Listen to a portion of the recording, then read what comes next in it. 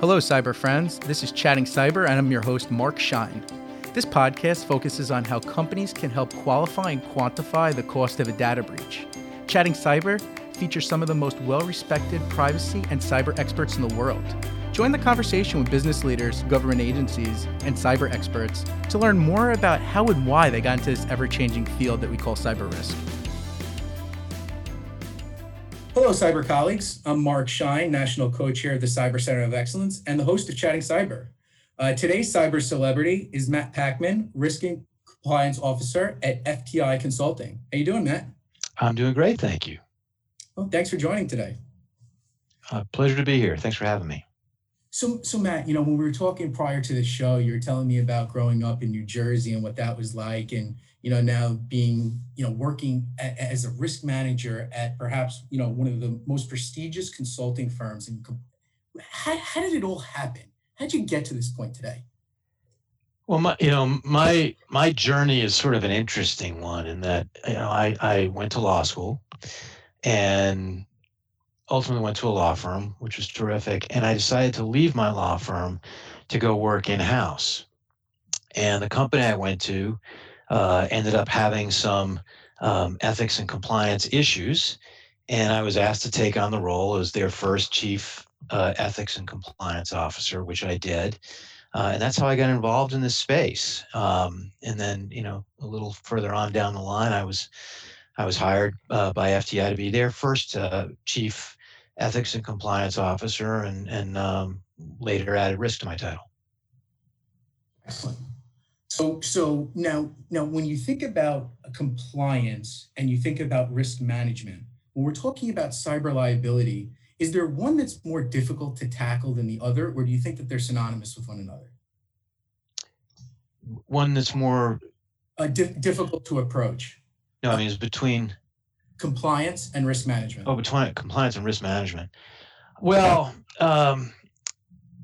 interestingly, in cyber, I think it may be risk management, although they're both difficult, and really they're two sides of the same coin.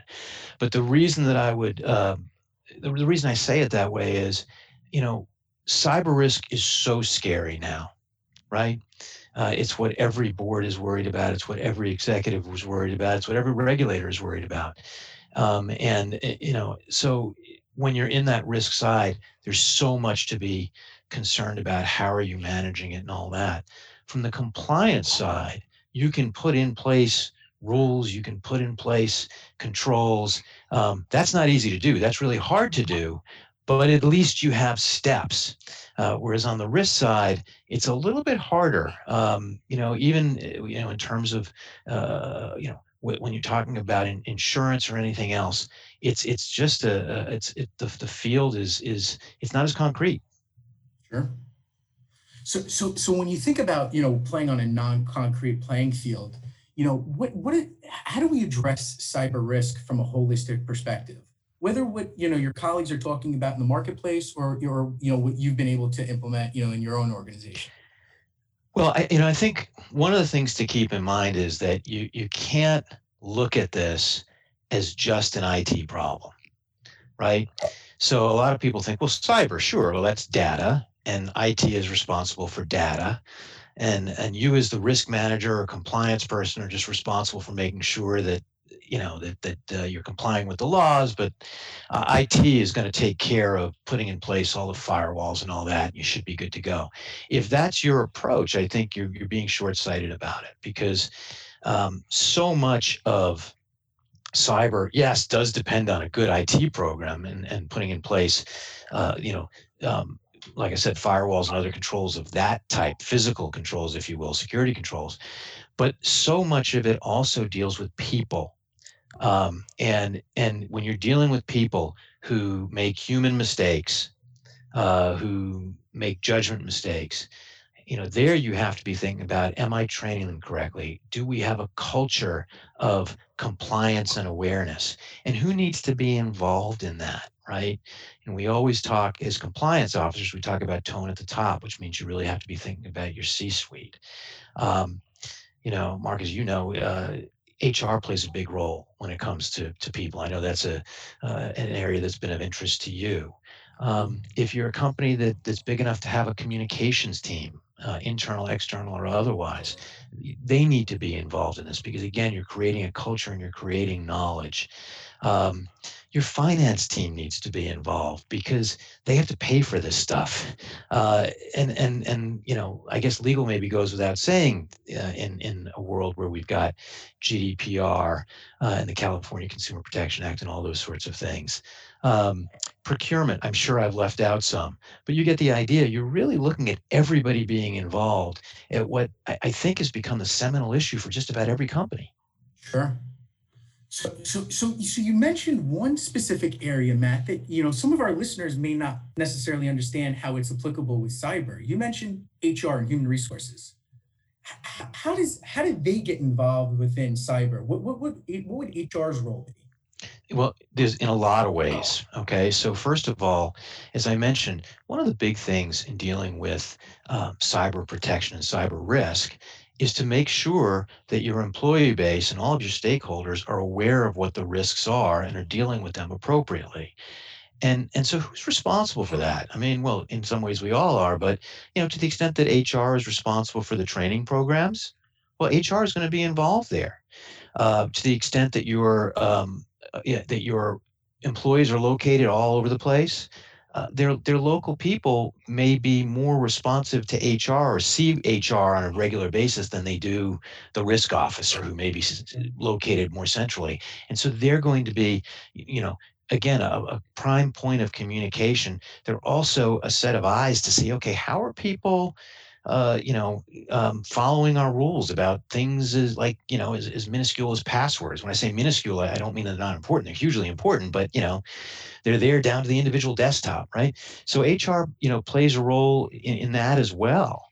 Um, I think, whenever you're talking about communication and culture, you can't, you can't answer all the questions without involving HR. Sure.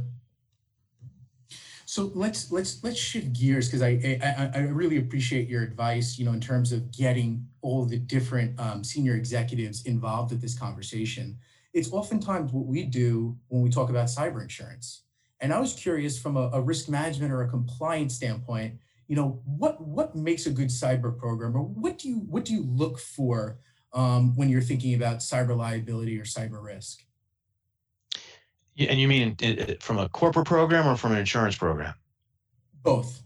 So I'll start with a corporate program. I mean, I think what you want to be looking for is to make sure that you have as we said, an IT department that is really has assessed your risks and is putting in place the protections that are responsive to those risks and is really thinking about them from stem to stern. And then, again, on top of that, you need to have the business people from the CEO straight on down constantly emphasizing that this is a point where our business can fail. And that if you are not following these rules, right? I mean, everybody thinks that a lot of compliance rules are, they understand why they're important, but they're a pain in the neck, right? Let's be honest. But what really is important is for people at the end of the day to say, I know they're a little bit of a pain, but if I fail here, it could be damaging, to a very severe level for my entire company. And so you need to have everybody down the line, right down to so-called middle management, emphasizing the importance of good cyber habits. So, that's what I'm looking for. Do you have the right policies in place? Do you have the right controls in place? And are you demonstrating a culture where people are talking about this all the time? You can say that about just about any compliance issue or risk issue, and it's true. But right now, I think most risk managers, most compliance officers, most CEOs would tell you the thing they worry about most is cyber, and Sure. it's a point of emphasis. With respect to an insurance program, it's a very difficult area, and for those people that are sort of in the underwriting space on cyber, it's got to be a huge challenge, right? Because how do you really judge what the risk is in general, never mind for any individual company? So I think that that's really tough. But I will say that if you are, in the risk business for a company or on the finance side, you can't underestimate the importance of having a sufficient level of cyber insurance, because there is no question that the bad guys are out there and they are working every day and they are getting better every day. And there is no question that the laws are getting more strict every day. And so the number of places where you may need to rely on a good policy is just growing exponentially, and you just can't undervalue that. I very much agree. From your experience, when we think about cyber risk, is there any one resource that has been most meaningful to help combat cyber risk, whether it be internally or externally? Um, well, let me answer that in two different ways. I think on a broad level, the as I said, just having an IT team and a legal team that is staying on top of developments is really, I mean, it's the most important thing. That's the easiest thing to say. And then following that up with state of the art training and communications, again, to make sure that people aren't doing things, that are just inadvertent and stupid, right? And that they understand what their responsibilities are if they encounter something that might be a breach, right? All of those things on a broad level are really important. Now, if you said to me, can you name sort of one really interesting tool that you have used that you found helpful? Look, one of the big areas for cyber security right now is phishing. Right, almost all of us are getting hit by phishing attempts at work, if not at home.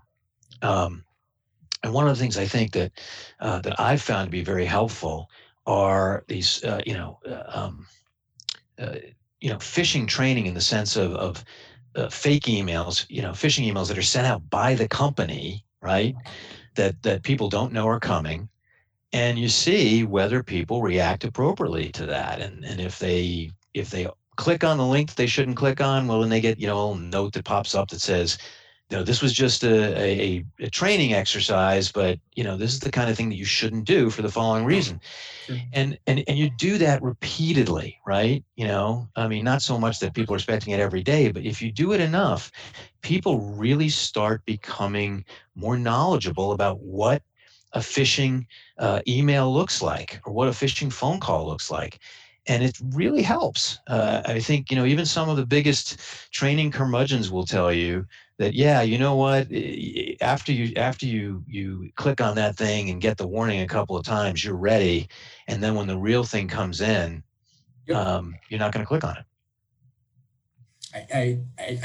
I completely agree. The idea is we need to educate more, and the more that we're able to educate, the more that we're able to mitigate, not necessarily have to transfer. Let's talk cyber, but let's change it now into a different context. Sure.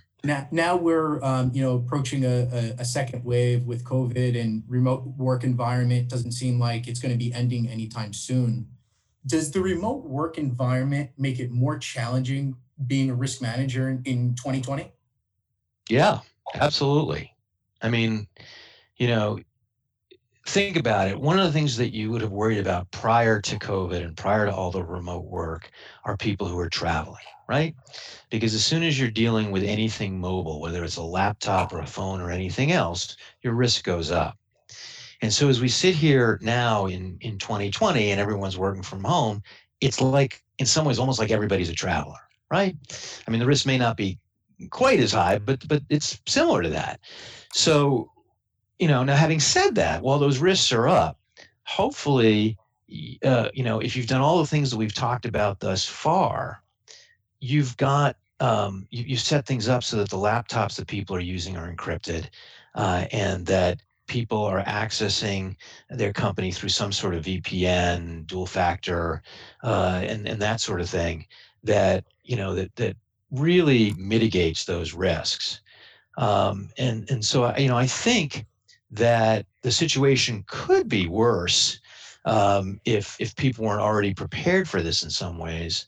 But definitely, it's a greater risk when you have everyone dispersed that way, right? Sure. I mean, you also, I mean, who knows who's walking through somebody's house or wherever else you know, they're doing their work.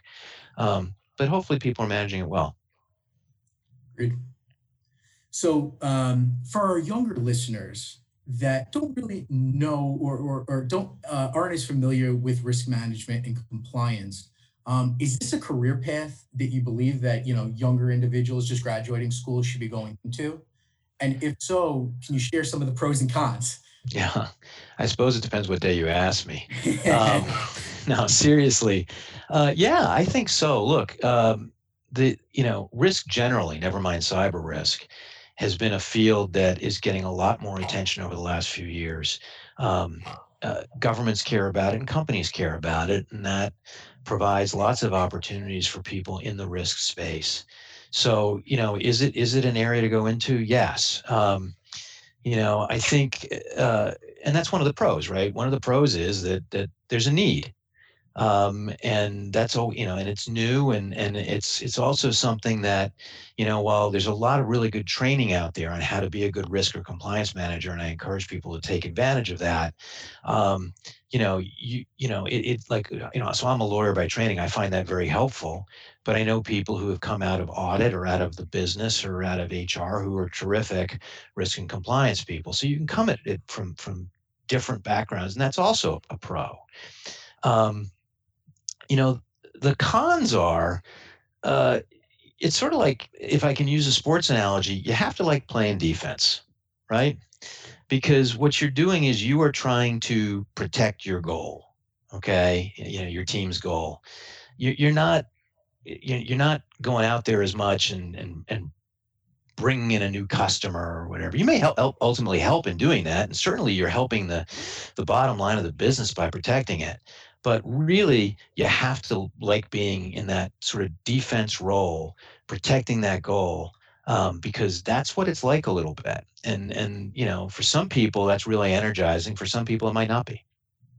I that really hit home. I mean, it was a very well visual being in the space. I mean, I've never heard it painted that way, but I really like that description.